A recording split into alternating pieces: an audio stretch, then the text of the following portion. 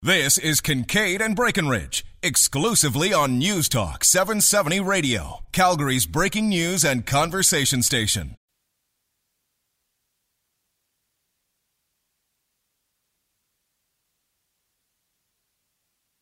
Hey, I'm Roger. That's Rob. We're going to talk about some Mike Duffy for half an hour now. Canada's most innocent man. Who has gone 31-0 in a high-profile court case in this country before Mike Duffy? Is that a first? You know, that's some trivia that I don't expect you to have on the tip of your tongue. But here is a trivia question that we should all ponder for the moment. Okay. Who is a happier Canadian today? Mike Duffy or Pamela Wallin? Well, or a few other senators, too. Boy, I tell you what, it's not often you'll see someone run the table like that. You don't often see criminal cases with that many charges. And you got to wonder maybe if it was so many charges that the Crown was just spread too thin and they mailed it in on so many of these because the cases just seemed incredibly weak in some cases. But at the heart of it, what is Mike Duffy alleged to have done here, right? There were some charges that dealt with travel, that maybe he made trips that were questionable and shouldn't have claimed expenses. But it's pretty easy for the judge to go back and say, well, no, here's where he went, and this is legitimate business for a senator, at least under the rules. Same thing with the housing expenses. Under the rules, he didn't do anything wrong. The $90,000 was kind of the main thing that people focused on. The money from Nigel Wright to Mike Duffy, was that accepting a bribe? Problem was, Nigel Wright was never accused of giving a bribe. So how can you charge the guy on the other end of accepting a bribe if you didn't think the other guy was doing the bribing to begin with? And so that fell apart pretty easily. So, you know, again, we talked about it at the outset. Here we have another case, a high-profile case, where the Crown seemed blind to the weaknesses of its own arguments and suffered an embarrassing loss. And now you've got this high-profile individual who's certainly claiming that he's vindicated. I guess the difference from the Ghomeshi thing is Mike Duffy's got a job to go back to. Oh, yeah. And I'm sure he will. And 2 years' worth of paychecks to go back to as well. Hey, let's have a golf clap for Charles Adler, who now joins the program. Charles, it's good to have you back. Good to have you on here. Now, I didn't listen to the entire show this morning, so correct me if I'm wrong. Has anyone asked the most important question the morning after? I don't know. Depends what it is. Yeah, I've got one in mind, but what are you thinking of? Have Mike Duffy and Jian Ghomeshi been seen in recent years in the same place at the same time? Well, that is a good question. I bet there must be a photograph somewhere at some point of the two of them. I think back in there, both when they were in their media heydays, they must have crossed paths. I tell you, it is a crown of thorns. Really, isn't it ever? To focus on just one little something here. I mean, you mentioned, Rob, a few moments ago that they overcharged, or at least most people who observe these things are always suspicious when they overcharge. 31 charges. Generally, you get the kitchen sink, the 31 charges thrown at you when the Crown really doesn't want a case. What they really want is for you to feel very intimidated and to contact them and give them a deal. But the deal, of course, always includes a guilty plea. And when you do the guilty plea, you don't get your Senate payback, and you don't get your Senate gig, and you don't get your pension. So the guilty plea, even though it'll keep you out of the Crowbar Hotel, is still going to be very, very expensive. So that's why they generally overcharge. But aside from that, one of the things that links the Ghomeshi business to this isn't just that the Crown looked really bad and got lectured by the judge and didn't want to even show up for a news conference afterwards to try to explain to the public why they peed away millions of dollars. Okay, fine. But that's not the only thing they have in common. What they have in common is this little thing called email.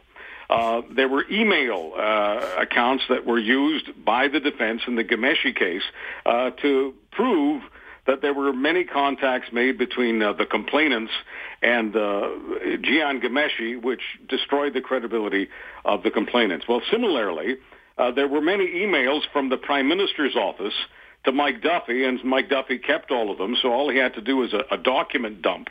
And because those emails were clearly from the PMO, there was no doubt about it, it was very, very difficult for the Crown to actually get witnesses from the PMO and put them under withering cross-examination from Duffy's lawyer, because that would have made it even look worse for Harper. So when the judge saw all of the evidence being presented from Mike Duffy's side, including documents, the email, with the Crown not challenging almost any of it, the judge had no choice but to do what you were talking about earlier, Roger and Rob, give Duffy a 31-0. Yeah, no kidding. So, I mean, I make the joke, Charles, that Pamela Wallen's probably got to be feeling pretty happy today. She's still under investigation, to the best of my knowledge.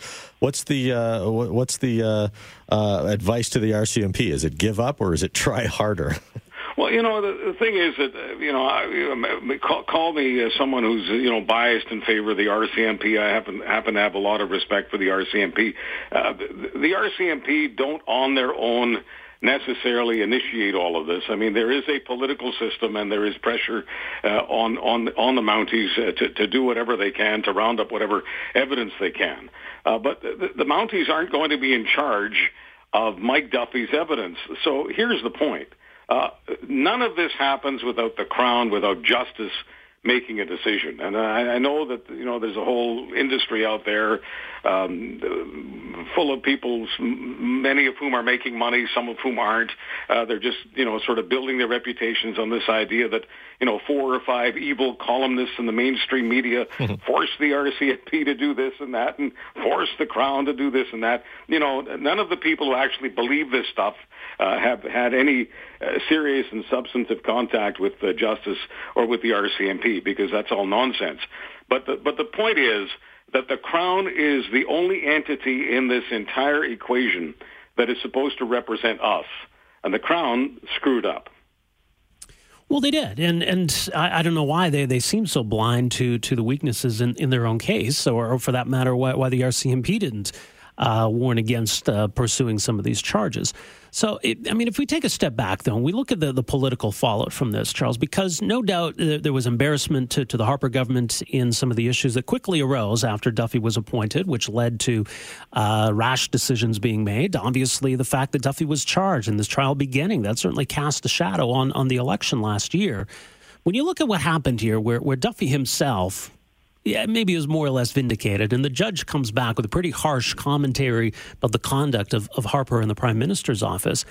Do you think if this verdict had come down last fall that this would have been even more damaging to Stephen Harper? Oh, absolutely. And remember, while Duffy's hardly a babe in the woods and the judge didn't portray him that way, the message from the judge was simple. This isn't the complaint department. This is the law courts. And because we have ethical issues with someone who's doing pretty much the same thing that many of these other senators are doing and many others are doing, you can't deprive a person of his liberty. Change the laws, change the regulations. And, of course, what really offended the judge was all of those documents which showed how the Harper government essentially was issuing Mike Duffy talking points, and talking points is a polite term, lies. I mean, how are you supposed to lie about this? How are you supposed to cover up the lie? How are you supposed to cover up the cover-up? And Nigel Wright, who I guess, having his connections on Bay Street and, having a tremendous reputation, he was portrayed by media for the longest time as this, basically a good guy. And he doesn't come across as clean, when you read the entire judgment from Vaillancourt yesterday. But I guess the larger point here is that the Crown did not have to go forward with this, and you're absolutely right. The Crown made a mistake by going forward. They should have known the weaknesses of their own case, and there's also this sort of rule that the Crown is supposed to follow. They're not supposed to charge unless they believe there is a high, not an average, a high probability of conviction. And some of us publicly, many of us privately, said when this horse left the barn a couple of years ago, that there is almost no chance of conviction, especially on the serious charges. Does this give the senators, though, like a bit of a pass it just seems to me that the kind of the directive that was given to senators on this matter was, hey, if you can create even the most, just some sort of connection, any kind of connection to your expense and what you're doing, we'll believe that it was necessary. We'll believe that it was legitimate. Well, I mean, Duffy had evidence. Duffy had documents that, the Senate itself, run by conservatives, were telling him this. Yeah. So once again, it's not that Duffy's a babe in the woods. He was part of it, but he was playing by their rules, and their rules don't look like rules to the rest of us. And the judge's message was, you may not like their rules, but you can't put a guy in jail for following their rules. It's interesting that, Duffy became kind of the poster boy for everything that was wrong with the Senate, and Justin Trudeau has pledged to change the Senate. These are ostensibly now more independent senators. And the narrative that emerges from this verdict was that, and maybe it shouldn't surprise us, the Prime Minister's office was very interested in its agenda, didn't want senators getting in the way of their agenda. So as a voter, we've got two unpalatable choices, I suppose. We have a PMO that tells senators how high to jump, or we've got an unelected Senate that just does what it wants and can get in the way of or block legislation passed by elected politicians. Look, I'm for either abolishing the Senate or doing what Preston Manning wanted a long time ago, except that I just don't see it flying. The equal effective elected I can see, effective I could actually see. I just can't see the equal. I can't see the Atlantic provinces and Quebec ever signing off on, giving Alberta no more power in the Senate than Prince Edward Island. Speaking of Prince Edward Island, guys, have you talked about, why this happened in the first place? I mean, the idea was that Duffy was a resident of Prince Edward Island, which was something that was, technically legal, and the idea that he should be the senator for Prince Edward Island was not his idea. Right. That, too, came from the Prime Minister's office. Duffy knew where he was living. He knew that he had been living in Ottawa for decades. It was no secret. He was very much a public figure, and he wanted them to make him the senator from Ontario. Ontario being a large province, senators do pass on and or retire. And so there were opportunities to make him senator from Ontario, but the Harper's PMO insisted that he be the senator from PI. So when you think about it, if they hadn't played that silly game, which, by the way, they got their own lawyers advising them, at least one called Ben Perrin, saying, don't do this. Just don't do this. If they hadn't done the Duffy's a senator from PI thing, none of this would have happened. Yeah, exactly. I still like that clip, by the way. I can't remember if it was CTV. I think they went out and got it of just doing streeters around his community in PEI and saying, have you ever seen Mike Duffy here? And I'm just like, no, never seen him around here.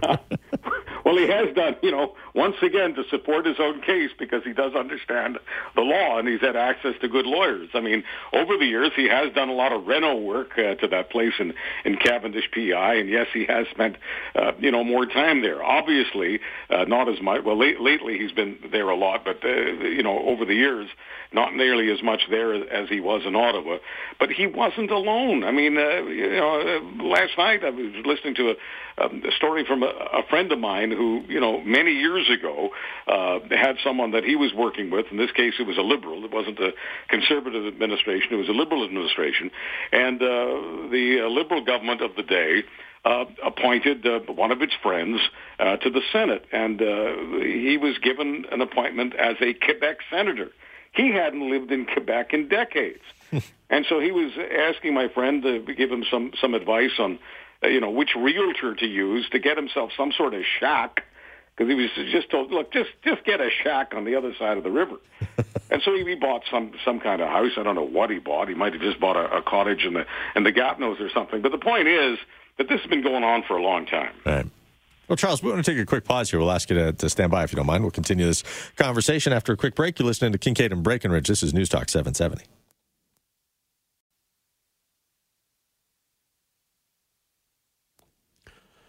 Kincaid and Breckenridge chatting with our friend Charles Adler about the Duffy verdict yesterday. And Charles, I guess unlike that... Unbelievable. You couldn't even work a Shaft joke in there? I don't want to taint Shaft with his business. I was waiting for the Shaft joke. Sorry for being, Roger's evil twin, but I'm waiting for the Shaft joke. You guys. Shame on you all. There's another guy we mentioned at the outset, the other high-profile trial, but Mike Duffy, unlike that other guy, has a job to go back to, and I'm sure he will go back to that job. So what is it going to be like now having Mike Duffy as an active sitting senator again? Well, he's going to have a lot less work to do. Most of this work was, being out there in the medicine hats and Weyburns and all those other places in the hinterland where the so-called base is, where the base is really energized and excited and ready to roll out dough and show up for these dues. I mean, that's what he was doing. He was a campaigner. He was a fundraiser. He was part of the fundraising machine. So if all he has to do is sit through some boring Senate committees, he's not going to have nearly as much work on his hands. Now, don't get me wrong. It's not like he wasn't making money being out on the trail. He wasn't doing it for free. He wasn't volunteering. But the point is, his job will not be as elaborate as it used to be in the days when Stephen Harper was minding the store. Yeah, and wasn't that his purpose, was to sort of play that journalist role when he could, introduce Stephen Harper at a campaign event and do a Q&A with him and make it look like, hey, the Prime Minister's really getting it from a bona fide journalist here. I mean, he doesn't really have a role anymore. Well, some of those, I mean, ones, there were relatively few of those events. Most of them were just Duffy helping to raise money for the local constituency, and then, of course, getting some money, which was totally legal, by the way, from the local constituency for showing up, as I say, at the barbecue, because when Mike Duffy shows up, he's just I think everyone will agree with this. This is a completely nonpartisan statement. He's a fabulous storyteller. I mean, he just owns the room. And so people who pay money to be in the room really enjoy the guy, and that's what he was doing most of the time. There were some occasions where, they set up what we'll call a dummy interview. And I'm not calling the former Prime Minister a dummy, but, just an interview with the Prime Minister that kind of looks like the Prime Minister's taking tough questions. Well, exactly. From the right? media. Yeah. No, that was just it. And by the way, he did own the room. That he gave a pretty gripping performance when he was speaking to the Red Chamber, trying to tell his side of things. There are very few people in this country who are as skilled being a raconteur as Mike Duffy. I mean, think about it. If this whole thing had never happened, Mike Duffy's reputation would be absolutely sterling as being a great storyteller. I mean, there are people who are good, fact regurgitators, and, they're okay as being polite, inoffensive, never quotable pundits. But when Mike Duffy showed up on your radio show or your TV show, people paid attention. No doubt about it. Yeah, no kidding. Do you think... I'm curious to see now, right? They a lot of the reporters tried to get him to say something yesterday. He just kind of smiled and went on his way. He's going to say something at some point, we have to assume. Do you think he's going to really now try to bury Harper and company? Do you think there's a real axe to grind here?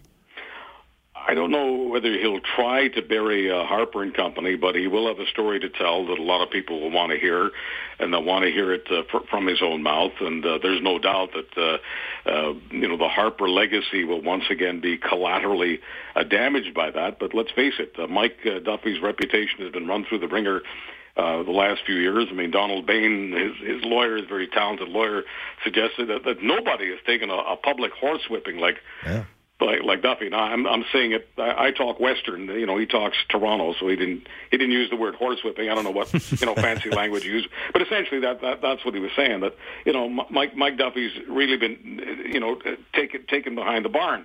There I go being Western again. The thing is that nobody has taken it the way Duffy has. So he's probably going to write a book, at least one book about this, and he'll still be active. And my guess is he'll be active on media, and lots of media people will give him the platforms because, once again, he owns the ears and he owns the eyeballs. Will he be saying a whole lot of benevolent things about Harper and the guys that Mike Duffy calls the kids in short pants? No.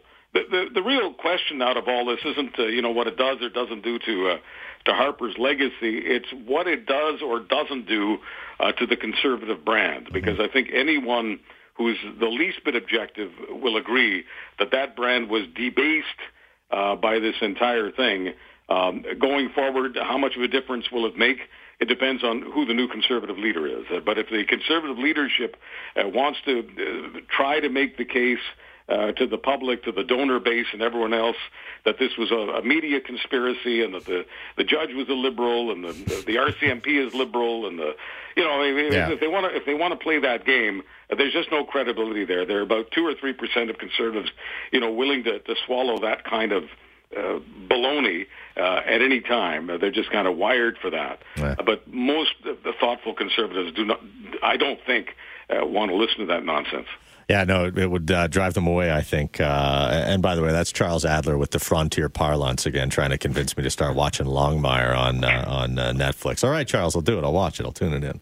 Have you not? No, I haven't watched it yet. Single episode of Longmire? There's a secret here between Charles and I, too, on Twitter a little while ago. He was trying to convince me to change my name to Bourbon Kincaid because he thought that sounded cowboyish. I am wearing, as we speak, I am wearing my sheriff of Absaroka County, which means the county that Longmire operates in, out of Wyoming. And I'm just nuts for that show. By the way, Longmire is played by an Aussie, just so you know. Oh, really? I've never seen an Aussie. I mean, Aussies love playing Americans. We're not going to go down the Mel. Yeah, I was going to say, leave Mel Gibson out of this. Mel did a great job until Mel ran into the cops. But in any case, this dude just does the best American cowboy and American law enforcement officer that I've ever seen. Another plug, and I don't have any money in this. I just love the guy who writes the books. I love Craig, and I love Absaroka County. I love Longmire. So any of you have Netflix, try Longmire on for size, and if you don't like it, let me know at charlesadler.com. My guess is you'll love it. You're going to get your radio show flooded with phone calls about Longmire now, too, from the Calgary audience. Charles, I like you dropped at charlesadler.com. Listen to him on Sirius XM Satellite Radio Canada Talks. Charles, thank you so much for your time today. You bet. All right, take care. I have no idea what you guys are talking about, by the way. He's been after me to watch that show. So. What is it? I don't know. It's a Western on Netflix. We were just texting each other a little while ago. We were talking about TV, got onto the topic of TV, and he said that's the show that he's big into right now. And I was halfway through House of Cards, so I didn't have time for anything new. And I got Game of Thrones coming back, right? Hey, and Archer's on right now. Veep starts Sunday, too. My goodness. There we go. All right. We're going to pause for the 10:30 news. When we come back, we're going to talk about 10,000 hours. And, whether there's something to this theory. It's Kincaid and Breckenridge on News Talk 770. All right, welcome back. 974-8255. A story out of Winnipeg today that seems to play in a theme we've talked about on the show before, Roger. We spoke a few times to the Metev family, I believe, yes. In Virginia? Massachusetts, or Maryland is where they're at. Maryland, that's what it was. Near Washington, D.C., so I was closer. But they'd been in an ongoing battle with Child and Family Services because they would let their children walk to a park that they like to go to and walk by themselves. I think it was like a quarter of a mile or something like that. So the story out of Winnipeg is weird, and hopefully we'll learn more about this story because on the surface it looks rather outrageous. So here's the Canadian Press version of the story. A Winnipeg woman says she was reported to and investigated by Child and Family Services simply for letting her children play in her backyard. In her backyard. Jackie Kendrick, a stay-at-home mom, says a Child and Family Services CFS worker showed up unexpectedly in early April, saying they'd received a complaint about her children being unsupervised. Kendrick has 3 children, ages 2, 5, and 10, and says they often play in her fenced-in backyard after school. Kendrick says she's either with them or watching them from her living room, though she said her oldest also helps out by looking after her younger siblings. But she says a file has been created, and she's worried that any future complaints could end up with her children being taken from her. She also says the grilling she underwent from the CFS worker left her in tears, asking if we've ever dealt with CFS before, what my childhood was like, how I punished my children. She wanted to look and see where my kids slept, to see if we had enough food in the fridge. So CFS officials didn't give their side of the story, but if nothing came of it, there was obviously nothing concerning or dangerous going on. So why was this even an issue to begin with? Yeah, I want to know who called, first of all. Like, is this a thing, by the way, that I don't know about? I mean, I'm not, you know that I'm the one without the kids here, but are there really concerned moms and dads who will frequently peer over the fence just to make sure? Like, walk up and down the alleys? Any kids playing alone in that backyard? Call the cops on these people. Like, what's going on? Like, because this sounds to me like somebody is just irritated by the noise of children having fun in the neighborhood and decided that they would do something about it. Oh, it's crazy. Yeah. I mean, you know, you would have no idea whether the mom's watching through the window or not. I mean, you know, when my kids were younger, like a lot younger, I mean, they're 13 and 10 now. We used to have a sandbox in our yard, and they would sit and play in the sandbox. And, you know, we'd watch from the window if we're, you know, making dinner or doing the dishes or something like that. And you're watching your kid. I mean, it's one thing to say, oh, boy, these kids were off in some park or some neighborhood by themselves. They're in the yard. The yard is fenced in. The mom says she can see them from the window. Maybe there's an issue here with the 2-year-old being out. But again, you know your kids. If you're confident your 2-year-old can play outside and your 10-year-old is capable of watching the child outside. I mean, are there knives being kept in the backyard? Do they have bears roaming through the neighborhood? I don't understand. There's a running mower, an electric lawnmower right near the dive tank, right near the pool. Look, I mean, 9748255, share your thoughts on this matter. I can't imagine that I think there'd be one person, maybe two people in the world that would have an issue with this. One being the person who called in the complaint. Two, the child and family services worker named Jackie, or the Jackie Kendrick, had to talk to. But I can't imagine anybody would come down on the side of child and family services here. Because it seems to me the message is, and correct me if I'm wrong again, I'm just trying to feel my way blindly through this bewildering world of parenting. But it seems that the message here from child and family services is your children should not be playing unattended in your backyard. They should be playing unattended in your basement, where other dangers lie, presumably. Well, right? I guess the idea then that parents must be with their children 24/7. The idea of a kid playing in the backyard or in the basement by himself or herself, this is now considered to be bad parenting or considered to be dangerous. But there is the question, I think, as you say, that, okay, someone made the call. Someone who got it in their head that this shouldn't be, or maybe they didn't like this family. How should Child and Family Services respond? I guess they can't ignore the call. Can't say, hey, get over yourself. We're busy dealing with other stuff. But they could come and say, look, you know, unfortunately, I'm sorry to bother you. We got a call. We got to check this out. This seems frivolous and trivial, but we got to. The fact that they came in, they seem to come in very aggressively. Yeah, and looked in the fridge, too. That part I don't get. Hi, Dale. Thanks for phoning in. What are your thoughts? Well, the thing is it's part of the New World Order. Children belong to the state and not to the parents. Are you being serious right now, or are you being? Pardon? Are you being serious, or are you joking around? You said you tossed out the. I'm serious. Oh, okay. Sorry. And the New World Order, who's in connection with the Saudi royal family to manipulate the oil prices, to bring our economy down, to crash everything. How did we get from talking about a mom in Winnipeg to talking about the Saudis and oil prices? Well, you didn't bring us along. It's the big picture. What is the New World Order? The New World Order is controlled by the Rockefellers and the Rothschilds. Okay. So the Rothschilds sent Children and Family Services to this woman's house. Yes. That sounds terrifying, Dale.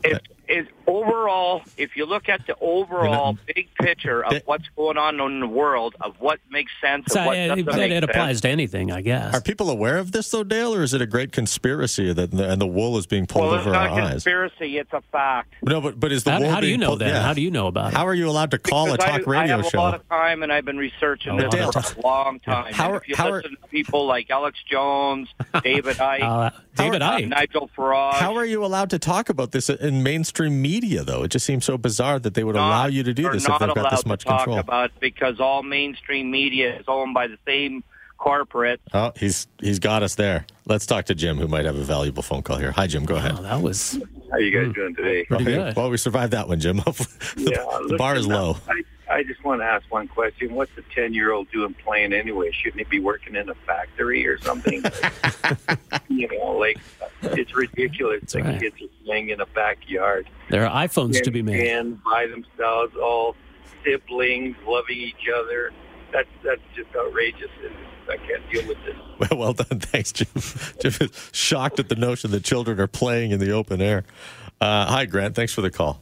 Hey, no problem. First of all, to Dale's call, I'm going to buy some stock in tinfoil. And secondly, that's neither here nor there. Better stock up on that. Better. No, I think a couple of points. One, when did adults forget that we were once kids ourselves? We were all kids. We all wanted to go out into the neighborhood and find the trails that nobody had ever found, you know? Like, we wanted to go on treasure hunts, and we wanted to get away from the idea of being stuck in school or stuck in the house. We wanted to get on our bikes. We wanted to do stupid things that now as a parent, I'm like, but I've got to let the kids live a little bit. Yeah.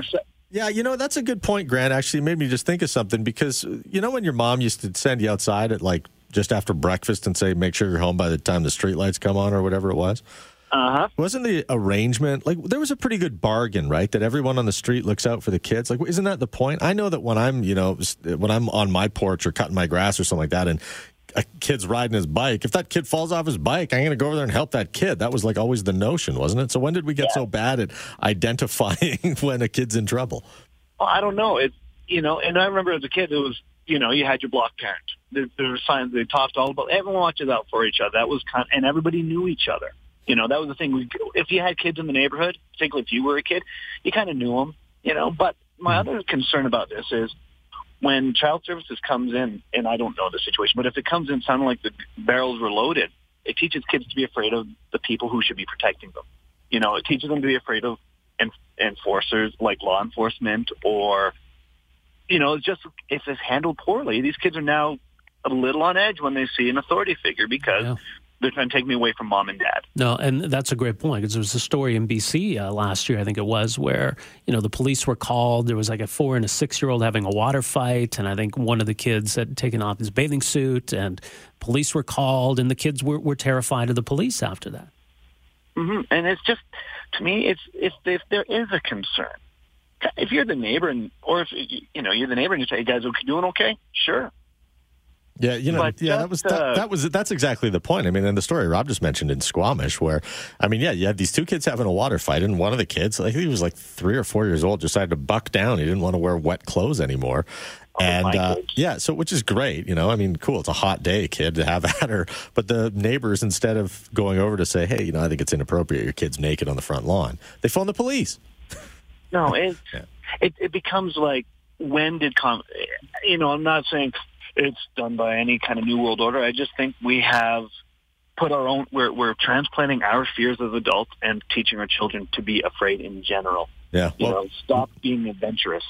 No, well put, Grant. And that's a very good point. Thank you very much for your phone call. And in this case, too, like, it seems that the mom did nothing wrong here. The mom did nothing wrong at all. The kids are out playing in the yard. She can see them, etc. Now, she was pretty rattled by the visit and the aggressive questioning from the Child and Family Services worker.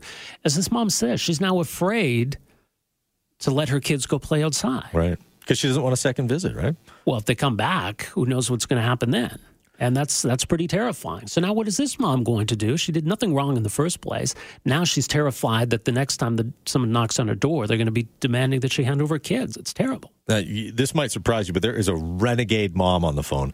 A rebellious renegade mom. She's out of control. Her name's Jennifer. She says she lets her kids do this all the time. And she's willing to talk about it on the radio. We're going to hear from her when we come back from the news to 11:30. It's Kincaid and Breckenridge on News Talk 770. It's Kincaid and Breckenridge talking about this case out of Winnipeg where 3 kids are playing in the yard, the fenced-in yard. It's a single mom. Neighbor calls Child and Family Services. One worker shows up and questions the mom, looks around the house, and really has her rattled. So question about kids playing outside unsupervised, questions about neighbors making these kinds of phone calls, how Child and Family Services should handle those phone calls. I mean, it seems really odd that the neighbor went right to that, which suggests maybe there's you know, more to this story than we realize. Because why wouldn't the neighbor just go to the door? You would hope, yeah. say everything all right. I saw the kids outside, just making sure you're home, or you knew they were outside, or even just for the neighbor himself or herself to say, well, okay, well, I can see these kids. What are they up to there? I'll kind of keep an eye on them too, make sure everything's all right over there.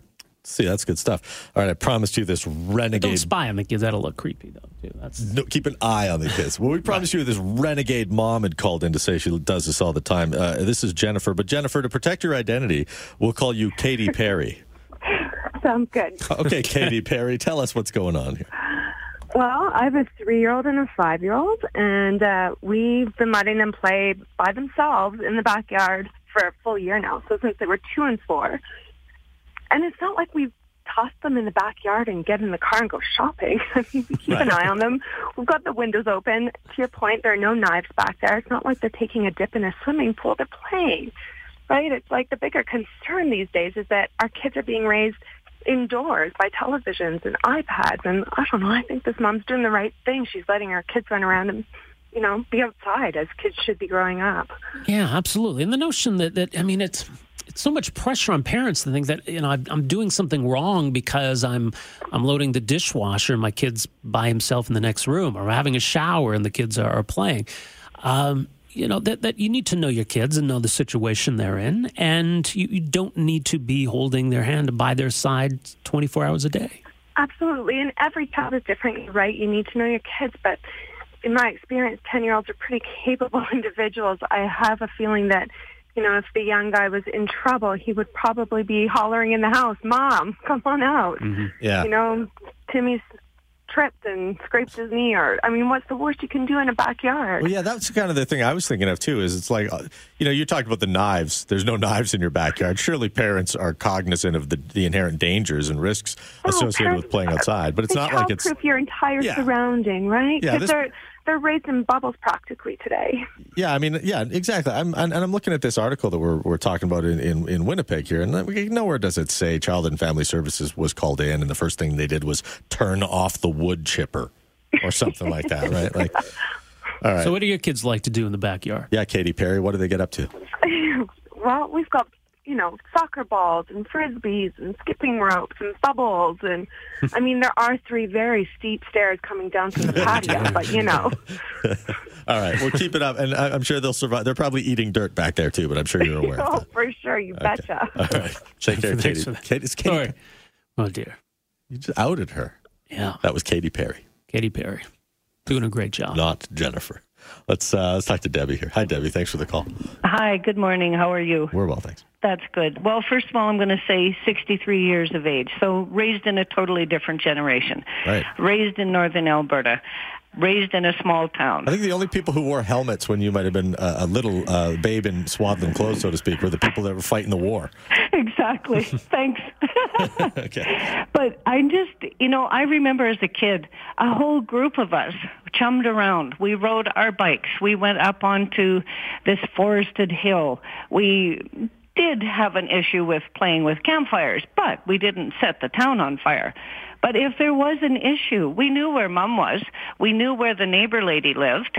We weren't, you know, like sequestered in these bubbles. We didn't have the technology that we have today. Like, it just doesn't make sense. And I remember my first grade teacher giving me a hug when I was doing my printing lessons. Now, if you do that, that's sexual assault.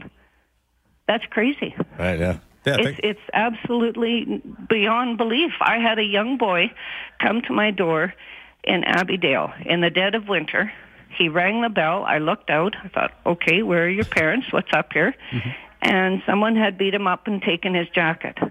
For 30 seconds, I thought, okay, if somebody sees me taking this young boy in, knowing that we don't have kids, am I going to be in trouble? And I thought, you know what? Screw it. I gave him the phone. He phoned his dad. He knew the number.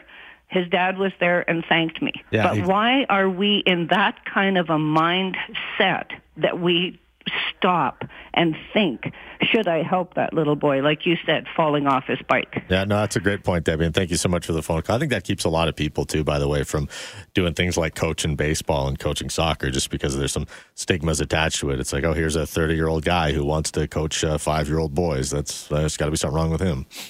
Yeah, and that's something else that's going on today. Not necessarily one of the issues here, but I think the caller speaks to some broader issues, or at least some bigger changes that have occurred in society. Let's get Owen's phone call in here. Owen, go ahead. Hey, guys. So I didn't hear quite what the story was. I entered the conversation late. But I know of a situation in Medicine Hat, and this actually happened to a friend of mine. And, really nice fella, had a very good job. He was in his 50s at the time. And somebody phoned social services and reported him for something with his kids, with his daughter. And so the social services went in there, guns blazing, took the kid. He went way crazy. He lost his job. He lost his house. He lost absolutely everything. After 8 months, it was proven they didn't do it. It literally, when I say he died from this, it killed him. Right. Yeah, no, it's a good phone call, and it's a cautionary tale. And I think that what a lot of people don't recognize is that it's like, when you call the police, for example, and you call in a bomb threat type thing, there's not two ways that they come and deal with it. They show up, lights and sirens, and they shut the whole thing down, and they evacuate buildings. Nobody goes in and sniffs around. So when you call Child and Family Services, the phone call that they get is one that says, there is a child in danger. You need to get here and do something. And that's how they go in. Yep. All right, we're going to take a break. When we come back, we're going to shift gears. We're going to talk about Adapting in Alberta, our ongoing series. And we're going to look at how families who are dealing with financial pressures are still trying to find time and money to have a family vacation this year. We're back with more right after this.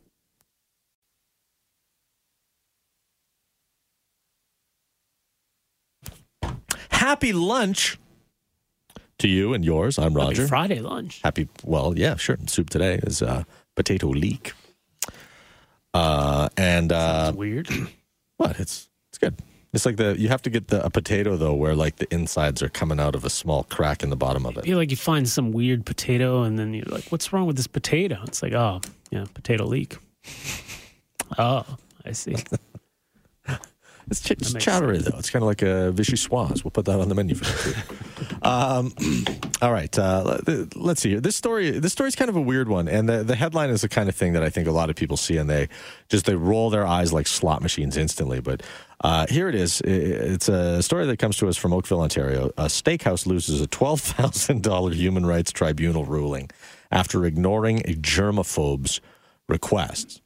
Now the story goes that this couple had been going for supper quite regularly on a weekly basis to this restaurant called Baton Rouge Steakhouse, which is just part of a chain of restaurants. We don't have them out here, to the best of my knowledge.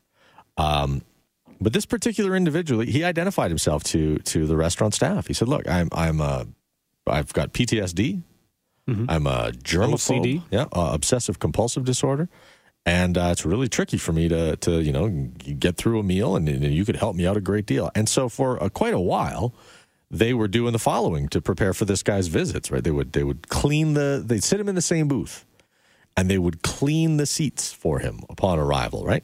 And they would bring him his cutlery on a plate, so it wasn't mixed in with all the other cutlery or whatever, presumably. And he wanted his water without a straw and without a lemon in it, just a clean glass with the clean water in it. That's what I want. So anyway, eventually, the service starts to slip a little bit, and there comes a time when he's sitting in this booth waiting 45 minutes. The food took forever to come, upon which the manager came out and addressed the individual and said, "Look, you're a very high-maintenance customer. The staff don't like serving you anymore." And that was pretty much it. Well, and according to this guy, again, and this is his claim, he claimed that the manager even said to him, quote, "Now I know why the police shoot crazy people like you." Well, there's that part, too. Yeah. Right. So that would be quite shocking. But what had happened in the fall of 2013 is that the restaurant had changed ownership. And that's kind of when things went downhill. As you say, the visit in question, that all came to a head in December of 2013. So he felt as though the restaurant was not fulfilling an obligation to accommodate him. And so this ended up in the hands of the Ontario Human Rights Tribunal, as the National Post describes it here. Tribunal adjudicator Brian Cook said he found the complainant to be credible. And so the case was somewhat analogous to previous cases in which restaurants had denied access to customers who had a service animal or guide dog. So the situation in this case is somewhat more complex because here the applicant was initially accommodated.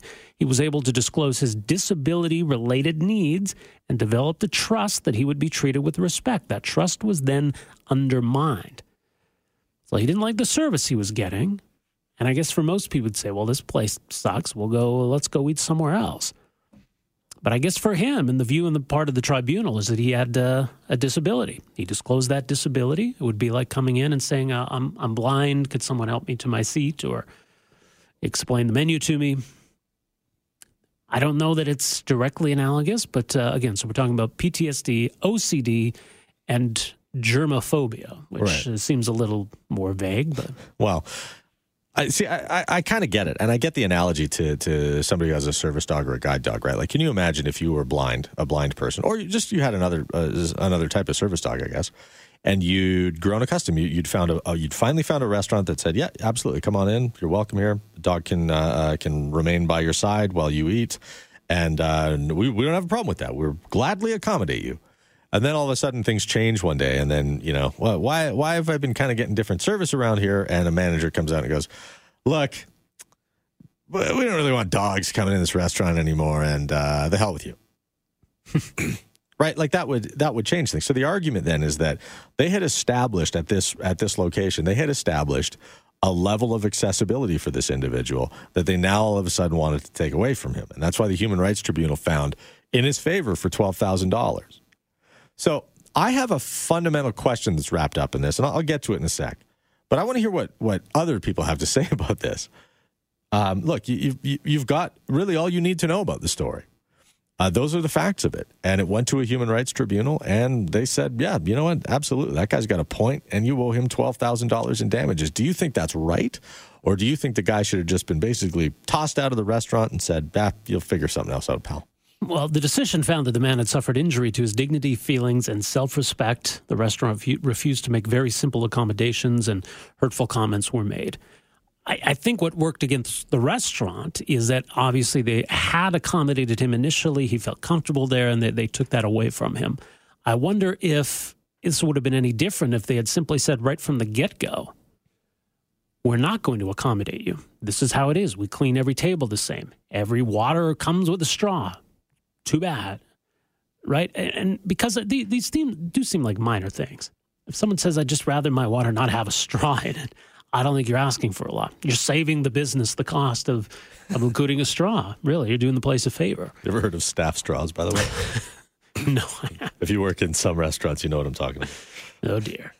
But that's the thing, yeah. So, maybe if the restaurant had just right from day one said, look, we can't accommodate some of those requests you're making, maybe they wouldn't have found themselves in this position. Well, and be careful here because there's 2 day ones, aren't there? There's day one under the old management and day one under the new management. Well, true, yeah. So, I mean, that's kind of where part of this gets muddied. But let's go to the phones and hear from Mel first. Hi, Mel. Go ahead. Oh, insert eye roll here. Yeah. Seriously, I am the slot machine. I cannot believe that this. Oh, anyways, the Human Rights Commission. Let's go there. Seriously, this is a private business. Yeah, correct. Yeah, Mel. You know what? You get to it to my argument right away here, and I see this as on par with some of those, that story, the proverbial bakery that doesn't want to make a wedding cake for a gay couple.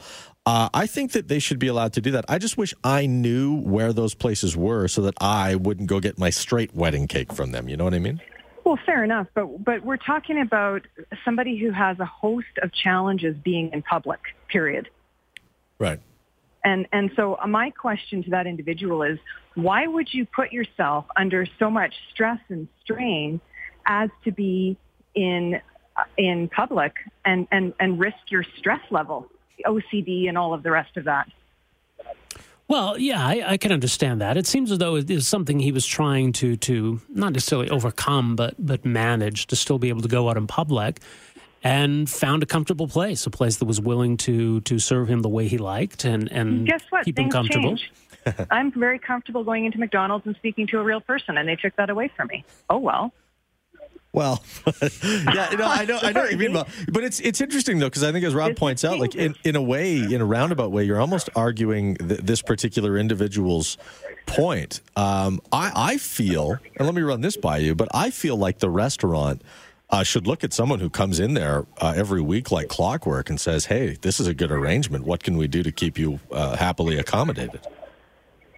Yeah, I don't know. I'm still rolling my eyes. I can't believe it. Okay, but you're more of the opinion that this isn't a real disability. If we were talking about someone who was blind or someone who was in a wheelchair, that it would be a different story, you think? That is different. It sounds to me like this restaurant owner, new and old ownership, tried to be accommodating. And when business is busy, really, you're going to be annoyed that it took you 45 minutes to get your steak. Sometimes that happens. Yeah. Yeah. Oh, yeah, absolutely.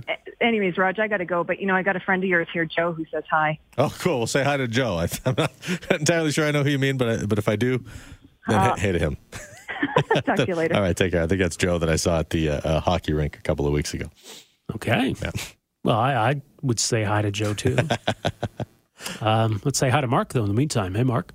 Hey, hi guys. How you doing? Yeah. This is an interesting case. I disagree with the tribunal being able to enforce their decision on that private restaurant. And I want to make a point. This has been going on now for quite a while now, where it's like causing a chilling effect as you as a private business owner, where it's like you can't really set your own policies anymore. And if that's a good point, Mark. Yeah. If you know, it sounds like a good thing. This is the thing that concerns me. But if you look into it, if we have every little, I'll use the example saying like a hen pecker or some guy that just wants to cause trouble, if we all start catering to the individuals with whatever they say, that's not living in a free country, guys. Would you agree with that? I think I wouldn't go so far as to say not living in a free country, but I do think I understand the limitation that you're talking about as far as restaurants being able to set their own policies go. It's interesting to note, Mark, that in the ruling, excuse me, not in the ruling, but some comment from various legal academics, et cetera, suggest that these things can be avoided just by having a polite way of explaining to an individual that we're having a difficult time meeting your need for accessibility here. If it was a situation where it's like a wheelchair, for example, the ramp out front of the restaurant and, adequate space and facilities, that meets the need. It's not as though you can argue, we're having a difficult time meeting the need. It's like that's built into the code. But in this case, I think that they could make a polite argument to the individual that we're really struggling to accommodate you here, sir, as opposed to say, no wonder cops shoot crazy people like you.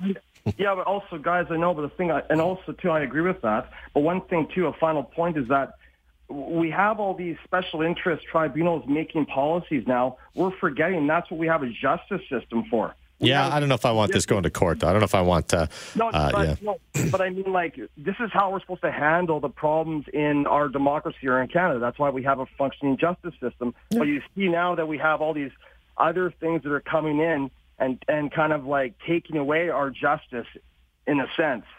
All right, Mark. Cheers. Appreciate the phone call. I got some texts coming in, too. This one here says, as the wife of someone with OCD, I see the other side of this. It's something that can be very debilitating. Maybe we don't fully understand it.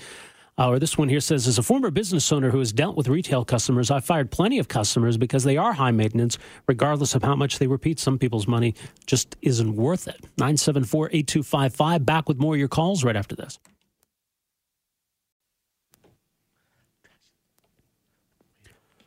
Right, another text coming in support of this guy. Says the guy had a disability. He disclosed it. The previous owner was accommodating. New owner wasn't. Problem is how the new owner went about it. Confronting your customer in that manner is a terrible way of doing business. I'm glad the restaurant was fine. Comes off as discriminatory. So that's one. I get the sense that a lot of people, certainly the text and the phone calls, a lot of people siding with the restaurant here. Yeah, indeed. Let's go back to the phones. 974-8255. Brendan, thanks for the call. Hey, thanks, guys. Yeah. I don't typically agree with you, but I'm kind of surprised we do on this case. So, what I liked was you said that if they had approached this guy and just said, you know what, you need to maybe be accommodating towards the restaurant staff, or this isn't a new way we're going to do business, maybe this wouldn't have happened. to have a dramatic change, like the tribunal obviously found something to say that they were discriminatory against him. Yeah. So, like, human rights does not mean that just because you're missing a leg and you have to have a wheelchair, that I deserve a wheelchair. It means that we can both access the same places fairly. Yeah, so. I've got a pretty simple look at this, Brendan, and thanks very much for your phone call. But to me, it's not so much like, okay, if you're a server, what's your job? Is it to sell as many racks of rib as possible, or is it to provide an exceptional experience to the people that come into your restaurant at that given moment, right? So it's kind of these two mentalities. You've either got the sell a bunch of ribs mindset, or else you've got the server's heart who just says, yeah, this is possibly the only opportunity I have right now to make this a great moment for this person, so I'm going to maximize it. And you know, there's successful servers who do the latter, and then there's people who just sell a lot of ribs. Okay, well, let's look at it. And the National Post details what it was he needed. So it said staff would try and seat him in the same booth every time away from other patrons. That's going to be challenging depending how busy it is. It says they would clean down the vinyl seats before he sat down.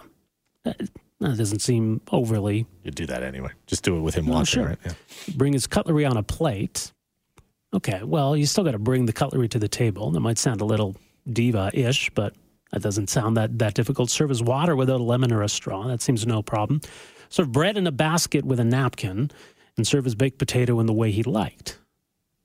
Well, people make requests all the time. Can I get a baked potato, but can you do it a certain way? Either you can or you can't. So I don't know. Most of that doesn't seem egregious, what he was asking for. You know, dressing on the side, by the way, used to be a huge ask. Can I eat the dressing on the side? Oh, God. Okay. Sure thing, Queen. And by the way, staff straws. My wife got mad at me for not explaining what staff straws are. Look, there's a lot of stuff in the restaurant. Straws, napkins. These are things that have a cash value to the proprietor, but you don't sell them. You don't get any recompense for issuing these things out. So if you are a staff member, you can have your drink, but you can't have a straw. No kidding. At some places that I worked. Wow.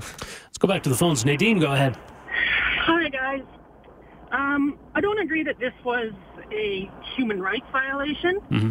Bad customer service, yes, very possibly. But to call it a human rights violation is just ridiculous. Being sold into slavery, that's a human rights violation. Being withheld food and water, that's a human rights violation. This guy had the opportunity to get up and walk out. Yeah. He can protest the way they treated him by not giving them his business anymore.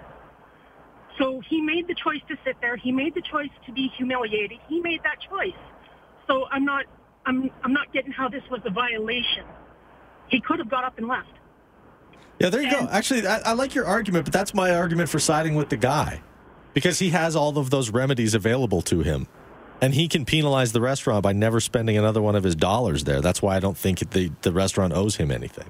Well, no, the restaurant doesn't owe him anything. Yeah. He was given bad customer service. Everybody gets bad customer service at some point or another.